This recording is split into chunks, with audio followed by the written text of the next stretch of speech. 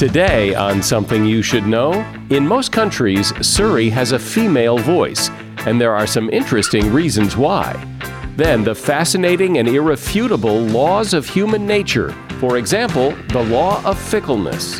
This fickleness is extremely dangerous because people are judging you by what you've done for them lately. Their loyalty to you is paper thin and it will turn on a dime. Plus, how to make the perfect grilled cheese sandwich. And what you don't know about recycling will amaze you. For example, you'll be surprised to learn where a lot of your recyclables actually go. So when people think, oh, I'm recycling this, I'm recycling that, it's highly possible that some of their materials, a big chunk of them, are rerouted to a landfill because they've been recycled improperly, because it's coated in food, it's saturated with water, there's broken glass. All this today on Something You Should Know. Something you should know. Fascinating intel, the world's top experts, and practical advice you can use in your life. Today, Something You Should Know with Mike Carruthers. Hi, welcome. We just got the listenership numbers for October, and we hit just over 1,100,000 downloads for the month of October, which blew the doors off of September and is by far an all-time high for us as this podcast continues to grow. So thank you not only for listening, but if you're one of the many people who I know share this podcast with others, I know that because I hear from a lot of people who say they do. And if you're one of them, it's very much appreciated. First up today, if you have an iPhone and ask Siri what is her gender, she'll tell you she doesn't have one. She's just a computer program. But at least in the United States, her voice is definitely female. And that's the case for virtually all digital assistants, GPS, and other voice-guided programs. All female voices. Why? Well, there are a lot of reasons. For one thing, studies have shown that people, especially women, prefer to hear a woman's voice.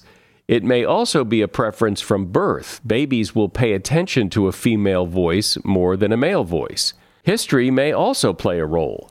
Since women were old-school telephone operators and pilots were given instructions by female voices in the cockpit to distinguish instructions from the men operating the plane. And since the movie 2001: A Space Odyssey created HAL, male robot voices are generally considered kind of creepy. This preference seems to change from country to country. Siri has defaulted to a male voice in the UK and France. And of course, you can change Siri to a male voice on your iPhone anytime you want. And that is something you should know. You and I and every other person have something in common. Our nature, our human nature. We tend to think and act in certain ways as a species. And there may be parts of our human nature that may be great and some parts that may be not so great. But it is what it is. And so understanding and managing our human nature and that of other people is really crucial to so many aspects of life. Robert Greene has studied human nature in a fascinating way.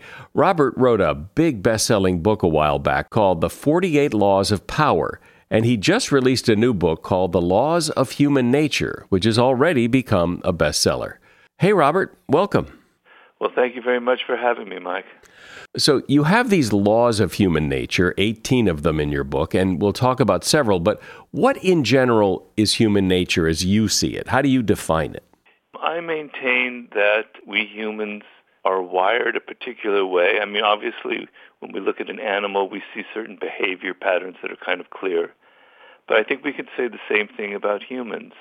And if you look at our history and how we evolved over millions, hundreds of thousands of years, you can see things that are very much embedded in our nature that come from evolving as a social animal that wasn't very powerful or strong, not nearly as strong as a chimpanzee. And so we developed social skills and social powers in order to become powerful and protect ourselves. And when we act in a certain way, we're often not conscious of what's really going on. I maintain that there are forces inside of us that compel certain kinds of behavior, and that is what I call human nature. So given your definition of what it is and how it works, take us on a journey into the specifics of how human nature shows up in our interactions and in our behavior and in our own actions. If you look at the people around you, your colleagues, your friends, your boss, your family, if you thought about it deeply, you would come to the conclusion that you really don't know what they're thinking, what's going on behind their smiles, behind their appearances. And often people will surprise you with their behavior, or you will find that they're not listening to you, they're resistant to your influence. So you really don't have a clear sense of what's motivating them. And when you're operating in the dark in anything, and particularly in a social situation, all kinds of problems and misinterpretations can occur. So I'm trying to lay out as clearly as possible what motivates people, what really drives their behavior on a very deep level, so you can begin to have some clarity about why people are not listening to you, why they're resistant, why there are suddenly toxic types of people who enter your life and surprise you. You didn't foresee their ugly behavior. And then you can also turn that light and illuminate yourself and look at yourself and see that you are also a bit of a slave to human nature. So what are these patterns, which I suspect are the laws of human nature that you describe? So what are some of the big ones? Well, the number one tendency, law number one, is that we're basically controlled by our emotions. We don't think of it that way. We like to think that we're rational people who are in control of what we think and what we do. But really, as neuroscience has demonstrated, emotions are much more powerful, more primary. And our thinking was evolved much later than emotion that is much weaker. And so probably the main tendency is that you are reacting with your emotions, and that when you think something or you have a plan or a strategy for getting what you want, you're actually basing it on something often that is irrational. So that is a tendency that I want you to become aware of. And I define rationality very simply. It's being aware of the fact that emotions are governing you and that you are not necessarily in control of what you're thinking and what you're doing. And with that simple awareness, you can begin to operate more rationally. You can compensate for your emotional tendencies. You can take a step back and say, am I wanting this job because it's the best position for me, or am I wanting it for other reasons that aren't necessarily so productive or good? And the same thing with choosing a partner in life, etc. That's probably the number one tendency. The other tendencies, law number two, that we're basically very self-absorbed. We like to look at other people and say, oh, that person's a narcissist, that person's aggressive, that person is irrational or envious. And we never like to admit it, that it's ourselves. And I try to say that we are all, by our nature, we humans are self-absorbed. And if you're aware of this tendency, you can begin to build what I call the opposite trait, which is empathy, where you learn to sort of get out of yourself and get inside other people and inside their motivations and what drives them. It doesn't mean that you love everybody around you. Some people are difficult, and there's nothing you can really do about it. But by understanding even difficult or toxic people, you can begin to have some emotional distance, and you can think more clearly about how to respond to them. Yet with that knowledge, knowing that our emotions are driving much of our thinking and behavior, and knowing that we tend to be self-absorbed, it's one thing to know that. It's another thing to act in the moment to counter that. And it's always in the moment that it's so hard. It's easy to talk about it now in the abstract, but in the moment, those things are, as you say, they're human nature. They're hard not to do.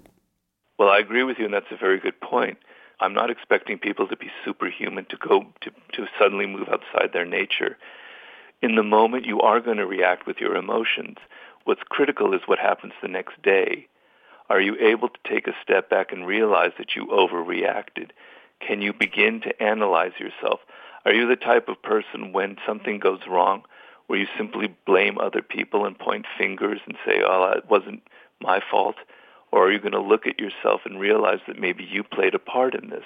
I know you talk about social media and how social media and human nature are kind of oil and water in some respects, that social media can bring out the worst human nature. It plays into the worst aspects of our nature. So, for instance, envy. Now, envy is a very strange phenomenon because nobody will ever admit to feeling envious, because it basically is an admission that you feel inferior to another person and that you envy them. So when we feel envy, and we all feel it, it's very natural and very human, we tend to find other reasons for it. We tend to justify that perhaps that other person is a bad person, and that's why we feel some negative emotions about them. So envy is extremely embedded in our nature, and what it stems from is the fact that we are constantly comparing ourselves to other people. We're always, if you look at yourself during the course of a day, you're constantly thinking about other people. Do they have more? Are they getting more attention? Is my book selling as many copies as that guy? Is my podcast as popular as this person's? And social media feeds this very deep and sometimes dark aspect of human nature. On Facebook, you're continually aware of what other people are doing and how wonderful their vacations are and how great their family is and how many positive, amazing things are happening in their life. Of course, they're not posting usually about all the bad things that are happening or about all their depressing moments.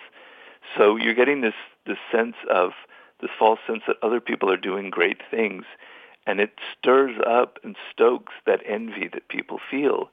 And there's studies that are being done about young people who spend a lot of time on social media and how this is an extremely dangerous emotion for people. It creates deep feelings of insecurity. So that's one aspect. The other aspect is our tribal tendencies. I have a chapter on conformity and how, as social animals, we're not aware of how deeply we are influenced by other people, not on a conscious level, but unconsciously by their moods, etc. And we tend to become very tribal. The tribal instinct in humans goes back hundreds of thousands of years. We tend to see people who are of our tribe as good and decent, and anyone outside as dark and evil as the other. And social media creates extremely rabid and tight-knit tribes where you can find people like an echo chamber of people who believe exactly what you believe and who raise the heat volume up, and you can become extremely angry and aggressive by just falling into this tunnel of like-minded people and lose a sense of reality. It becomes distorting. So those are two aspects of it. Another one I would point out is that I maintain that we humans are aggressive by nature. I don't mean that we're violent, but that we have aggressive tendencies. And on the internet, where you're anonymous, where people don't see you, you can be a bully and you can let out all of those aggressive impulses and not really pay a price for it. If you said half the things you said on social media to somebody's face, you wouldn't live very long, or you would have a very tough time in life. But on the internet, you can get away with it. Robert Greene is my guest, and he is author of the book. And this is one big book. It's kind of almost like a dictionary. It is a fascinating book called The Laws of Human Nature. So, Robert, talk about defensiveness, because when I saw that, I thought, that's something that I think gets in the way for a lot of people, because we seem to default to that when we do get defensive. I want you to look at this as a kind of a game, in that the people you want to influence, and you're always looking to influence people, that they are naturally defensive. They are naturally absorbed with their own problems and concerns. And so I want you to realize that that's your default position, as you mention it. But more important is to realize that the people around you are naturally like this. They don't want to hear what you have to say. They don't want to believe your ideas. They don't want to change their own opinions. They don't want to buy your product. And so you have to lower that resistance. You have to feel like it's a constant game. It's a strategy that you must evolve in each situation. People have walls that they have put up against you, and your job is to lower them. And I maintain the main way to lower people's defenses is to understand that they have an opinion about themselves, what I call a self-opinion. They see themselves as basically good, basically intelligent, basically independent and autonomous. Now, this self-opinion could be unrealistic, but basically everybody has those kind of universal beliefs. And if you can validate them, if you can make them feel comfortable about themselves, instead of challenging them who they are and making them feel insecure, if you can make them feel comforted and validated, and if you can recognize the good qualities that are in most people, then they're going to be less defensive when you approach them with something that you need. So that's sort of how I approach this from a human nature point of view. And I think everyone has in their life people who they do want to talk to. There is no wall, there is no defensiveness, and that's because those people have done exactly what you just described. They validate, they speak in a way that makes it sound as if they're interested in what you have to say, that you have something to contribute, and that lowers the defenses. Yeah, I maintain, look at the paradigm for this is when you fall in love, that defensiveness falls down. Suddenly you open yourself up to other people, to the other person in a way that you normally never would. And why is that? It's if the feeling is reciprocated, you feel comforted and validated by that other person. They're making you feel like you are worthy of attention, and so you lower your defenses. You might feel the same way among friends because they're not challenging who you are and they've accepted you, and so you lower your defenses. And as you say, there are people we feel that around, and it's what, causes us to be social and want to associate with certain people. You want to be that person.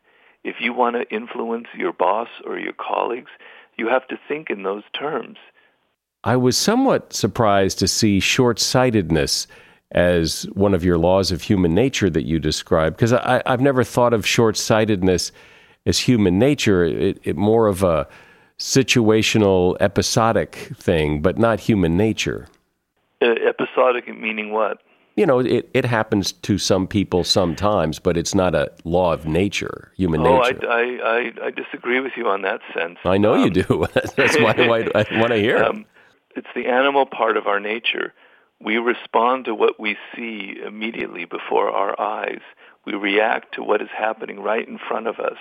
It's extremely difficult and very unnatural for the human being to separate him or herself from immediate circumstances and look and see from a distance what is actually going on.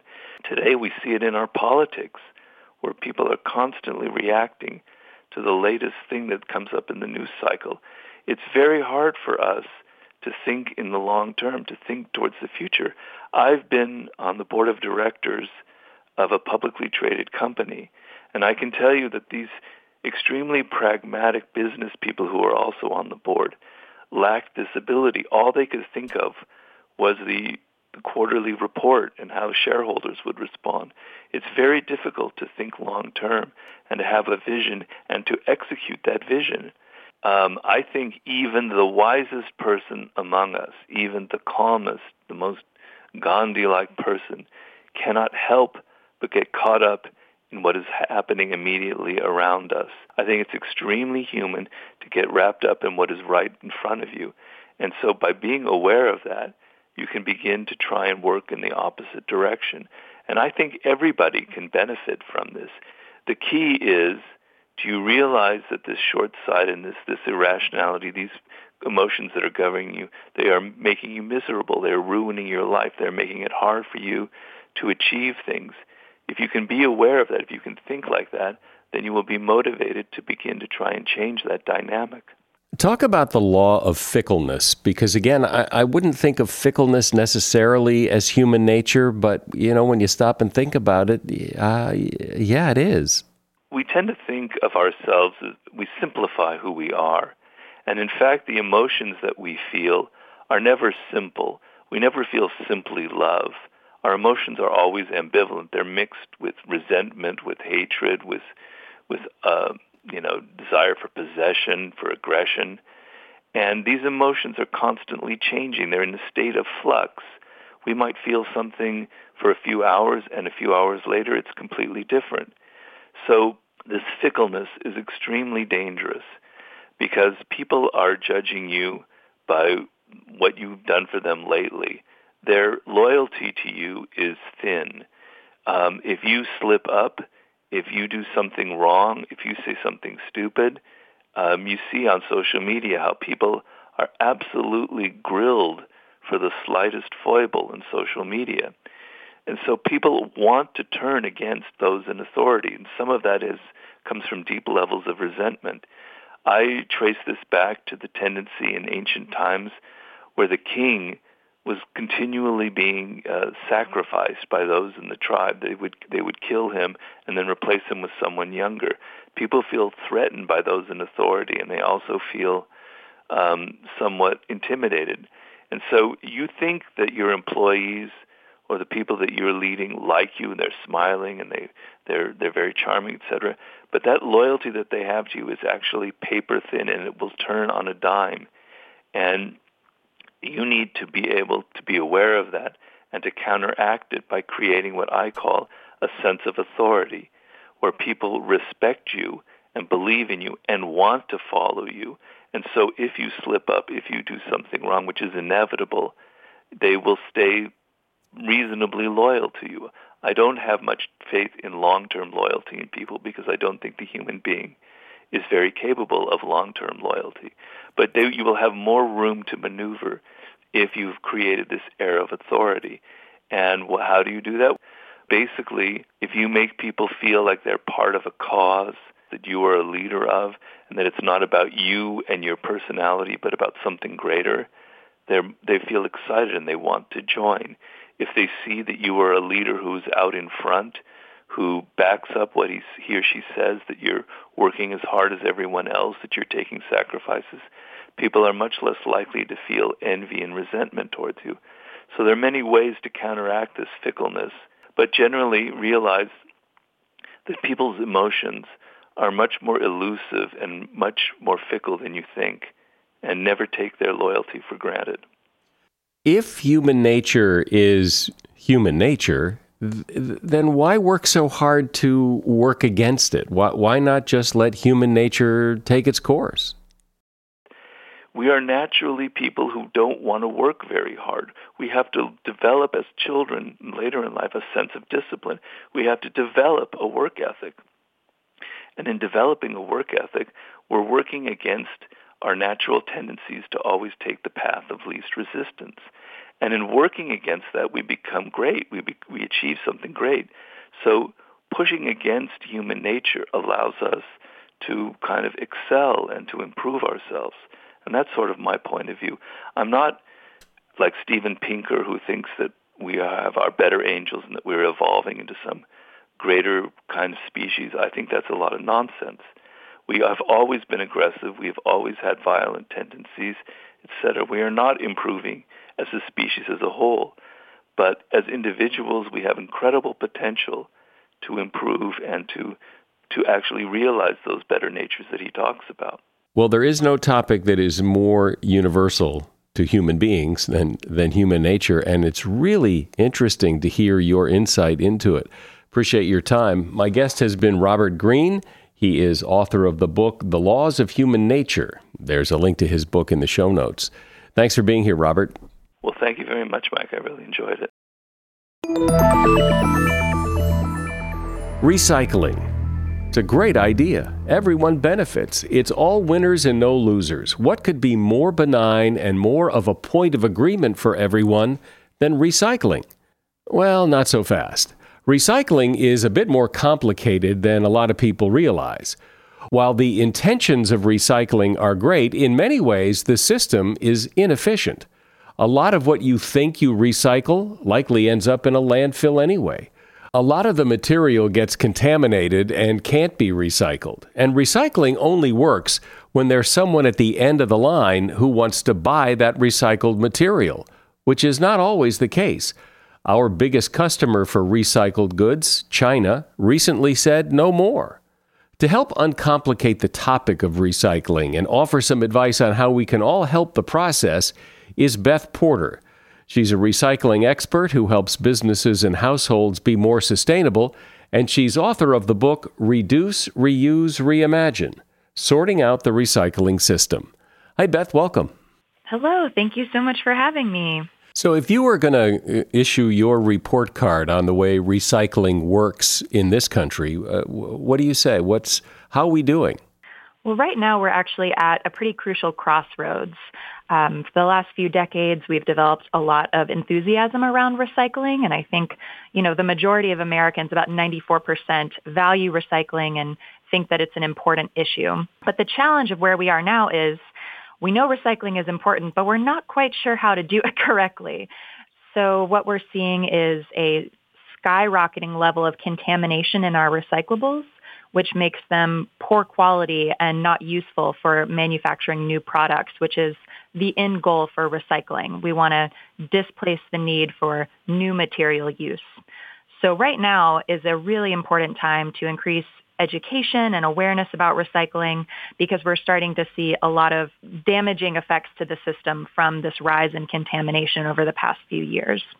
I think in the back of everyone's mind when they're sorting their recyclables and carrying them out to the curb, they're thinking, does this really make any difference? Does this really matter? And there have been articles in the New York Times and elsewhere saying that a lot of the recyclables end up in a landfill anyway, that in many cases new material is cheaper than buying recycled material, that the market for recycled material is drying up. And this is a lot about making people feel good as if they're doing something, but in reality, it's not much. A question I always encourage folks to look into whenever they see an article, an opinion editorial, I believe, that have been shared in the New York Times. Who's writing this article? What sources are they using? Because recycling does work.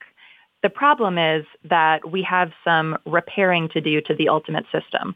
Recycling makes sense. We take a material, we use it for something else, we continue the lifespan of an object, and it reduces our impacts on the environment and communities and the climate. That's a no-brainer. All of the studies show that using recycled materials reduces emissions and energy use.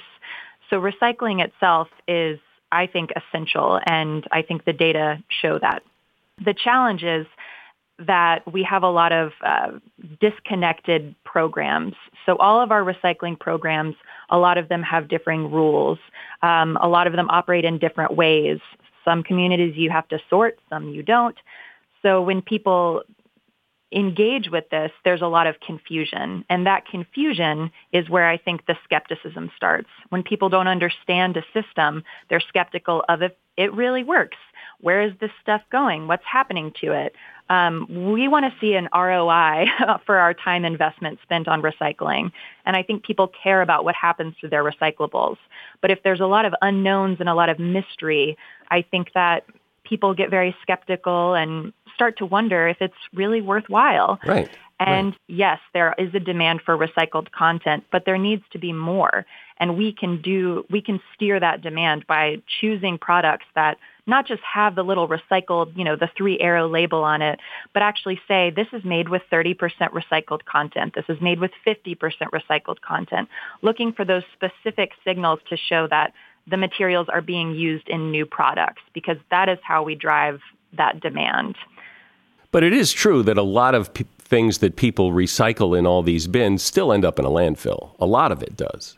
And the thing is that sometimes people are throwing things in a landfill that are recyclable. An example is that some landfills will see 75% of what's coming in could be recyclable. So they'll try to, pull it out of the stream, reroute it to the recycling facility. But that costs a lot of, that's very labor intensive. That costs a lot of time and money for folks to do that. So we're actually seeing a lot of the things that could be recycled going to the landfill. But there are some cases where people will see, they'll observe multiple bags being put in the same truck, and they'll get suspicious and say, well, my recycling just got put in the truck with my trash, and what's going on here? And it really just depends on how much your municipality is communicating with the residents of how their recycling program works. Some are taken to a transfer facility where they're sorted out. Some communities have other processes. So I think a lot of the frustration and confusion people feel is from seeing something happening on their street, but not knowing what's going on. But there's also cases of waivers being given where some waste companies send their recyclables to a landfill. Sure. Yes, absolutely. And so, I think so people have gone through the motions of sorting all this stuff out for nothing. What needs to happen is that people need to try to hold other stakeholders accountable. And because recycling is a complex system, there are a lot of stakeholders. There's not just us, the individuals, and the trucks that collect it. There's the elected officials who are signing the contracts with these haulers, with sorting facilities, and it's important to make sure that we are expressing demand on all those levels that we want recycling, and we want it done right, we want it done well, and we want to have recycled materials to use in our new products. So we can do a lot, and that's the best we can do is to try and demand that this is happening and to demand accountability. I think people also wonder, if I have a piece of aluminum foil and I burnt some cheese on it and I put it in the recycle, what happens to that? It's got food on it, so it can't be turned, it's not all aluminum anymore, it's got cheese on it. So does it just get tossed out? Yes, absolutely. That's the contamination issue that we're talking about. So when people think, oh, I'm recycling this, I'm recycling that, it's highly possible that some of their materials, a big chunk of them, are rerouted to a landfill because they've been recycled improperly. We can't do anything with this material because it's coated in food, it's saturated with water, there's broken glass. So there are a lot of ways that we at our homes can reduce contamination from the start. So making sure that our items are clean, empty, and dry before we put them in the recycling bin. And if you're out in public and you have an item that's coated in food and you know it could be recycled, but you don't have a way to rinse it out or clean it off, it is actually better to just throw it in the trash can if you can't take it home where you can rinse it off and recycle it there. Really? Because I thought that this went through some big process where it all got rinsed off and cleaned up and then sorted out. Each material goes through its own specific process. So the sorting actually happens first. So we're seeing a rise. Most communities now that have curbside recycling use single stream, where you put all your recyclables in one bin.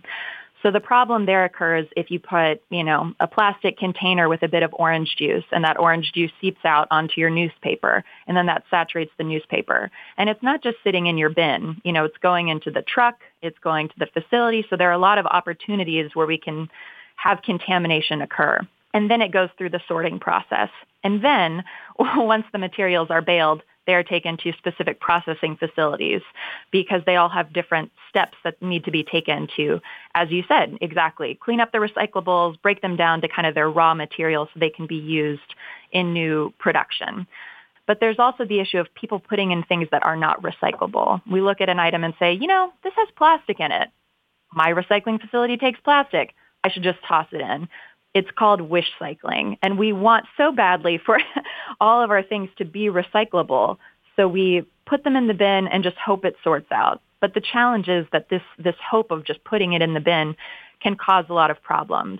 We see people put in sneakers, dirty diapers, garden hoses, Christmas lights, all sorts of things that can't be sorted well through the mechanics and the system where our recyclables are taken. So it can cause a lot of problems. One flimsy garbage bag is in fact recyclable, but it can get caught in the machines at our sorting facilities and shut down a whole facility for a certain amount of time. So those aren't recyclable through your curbside program.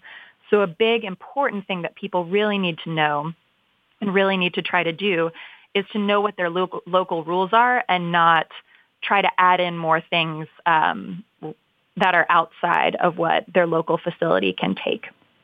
So the idea of single stream recycling where everything gets thrown in one bin, which we don't have where I live, we have to sort things, but I assume that's to help encourage compliance, that if people don't have to sort everything, they're more likely to do it. But if it sabotages itself, well, what good is that?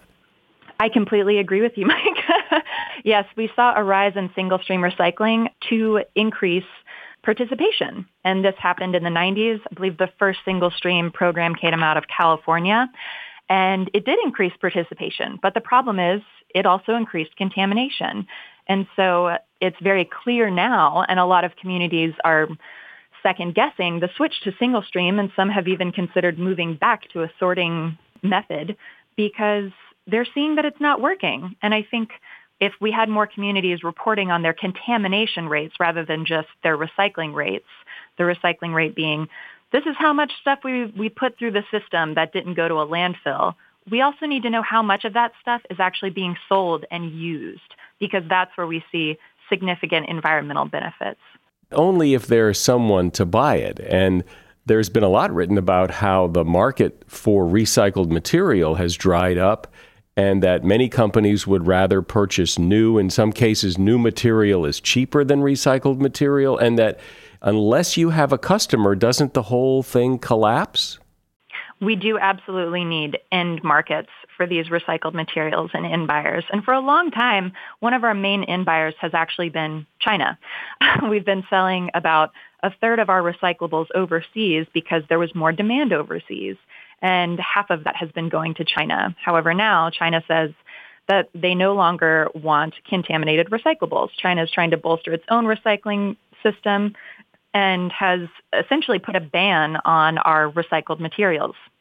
So now in the United States, we're seeing exactly what you've just mentioned, which is an increase in supply, but the demand is not yet there. However, this year alone, with the concern and outcry from individuals and organizations about plastics in the ocean and material waste, we're actually seeing a number of companies stepping up and putting out new requirements to use a minimum content of recycled materials for their products. So that's in direct reaction to this serious outcry that we're seeing from individuals. And so I think that by voicing that demand and saying you want the companies you support to use recycled materials and pushing that, it really does have a significant influence. What about the argument that the environmental cost of recycling makes this not worthwhile? That you send trucks out that are spewing out emissions, you're operating plants that are spewing out emissions, and that the net sum is zero? Well, there have actually been life cycle assessments done to show that the transportation required for recycled materials does not equal out to the impacts done by new material extraction and production. So I absolutely sympathize and understand that perception and the thought that, we have all these trucks going around and that's got to add up to something. And it certainly does, but it does not equal the impacts we're seeing from mining activities, from deforestation, from landfills, from incinerators. It does not net out to zero. So we are seeing still larger benefits from using recycled materials. One of the arguments for recycling has always been that if we just throw everything away, we're going to run out of room to put all the trash. But in that New York Times opinion article that was also republished in Investor's Business Daily, I think, the analysis was that that's a bogus argument, that in this country, all of the stuff Americans throw away for the next 1,000 years would fit into 0.1% of land that is available for grazing in the United States. And I remember interviewing someone a while back who said that if we stopped recycling, you'd hardly notice that the amount of recycled household waste is relatively small, and that the real problem in landfills, if you want to make the argument that we're going to run out of landfill space, the real problem is construction and demolition debris, that is what fills up landfills, not household garbage. Yeah, I think I'm thinking that maybe what this person is referring to is an often quoted, it's a 97-3 comparison, which is that only 3% of all the waste we generate in this country is from residential waste. But the challenge with that particular statistic is that's data from over 30 years ago. So there has been an increase in consumption over time. And it also references water waste from industries. So the 97% of waste that's coming from industries is self-reported by these industries, and everyone measures waste differently. So oftentimes they're including wastewater that is actually treated and processed separately than the solid waste from a facility. So I think that's an important distinction, which is how we measure waste, how we talk about waste, how we set goals around waste. But I completely agree that we can't just put all of the blame and, I guess, duty on individuals and residents to tackle this, because the companies that are producing these products, as well as manufacturers and construction sites, exactly what you just referenced, everyone has a role to fill in reducing our waste as a society. I think a lot of people listening to this conversation will be surprised to hear that recycling is not all roses and sunshine and unicorns. That we've been told and we've come to believe that recycling is pure and wonderful, and that you're crazy if you criticize it. But in fact, recycling does have critics. The system is flawed. And it remains that burying trash is cheaper than recycling. And if we're going to recycle and there's no one to buy it, then what's the point? Yeah, I think you're touching on a really important point here, which is this moral imperative to recycle. And that can drive people to shame others who aren't recycling rather than approach it with a curiosity of, well, why don't you recycle? Understanding their thinking behind that. Yeah, like, what's wrong with you? What's wrong with you? You don't recycle. And right. That it's a moral thing rather than, well, go ahead. I interrupted you. Go ahead. No, not at all. And I absolutely agree with this point. And I do think that it's counterproductive in many ways, because we tend to shame people who don't engage in particular activities we deem to be sustainable or good. It makes it more about our own frustration with someone not doing something than it does about helping someone understand the benefits of engaging with an activity and, hearing out why they're confused or frustrated or skeptical of something. If they feel enthusiastic about recycling and excited about it and they want other people to engage with the system, there are ways we need to do that are respectful of the fact that other people have probably put thought into this. They have questions. There's concern about, is it working? Is it worth it? All of these really important questions that we need to delve into. And I think we can approach the conversation in ways that respect that someone may have thought about these things rather than just assume they're a horrible person for not doing the thing that we think they should do. Well, it's really interesting, and you certainly know your way around the topic of recycling. And I like the fact that this conversation was not all sunshine, roses, and unicorns, that I think people really need to understand all aspects of recycling and the problems with it, so that the whole idea can move forward in the right way and that everybody understands what's really going on. And you've explained it really well. My guest has been Beth Porter. She is author of the book Reduce, Reuse, Reimagine, Sorting Out the Recycling System. And you will find a link to her book at Amazon in the show notes for this episode. Thanks, Beth. Thank you so much for the opportunity, Mike.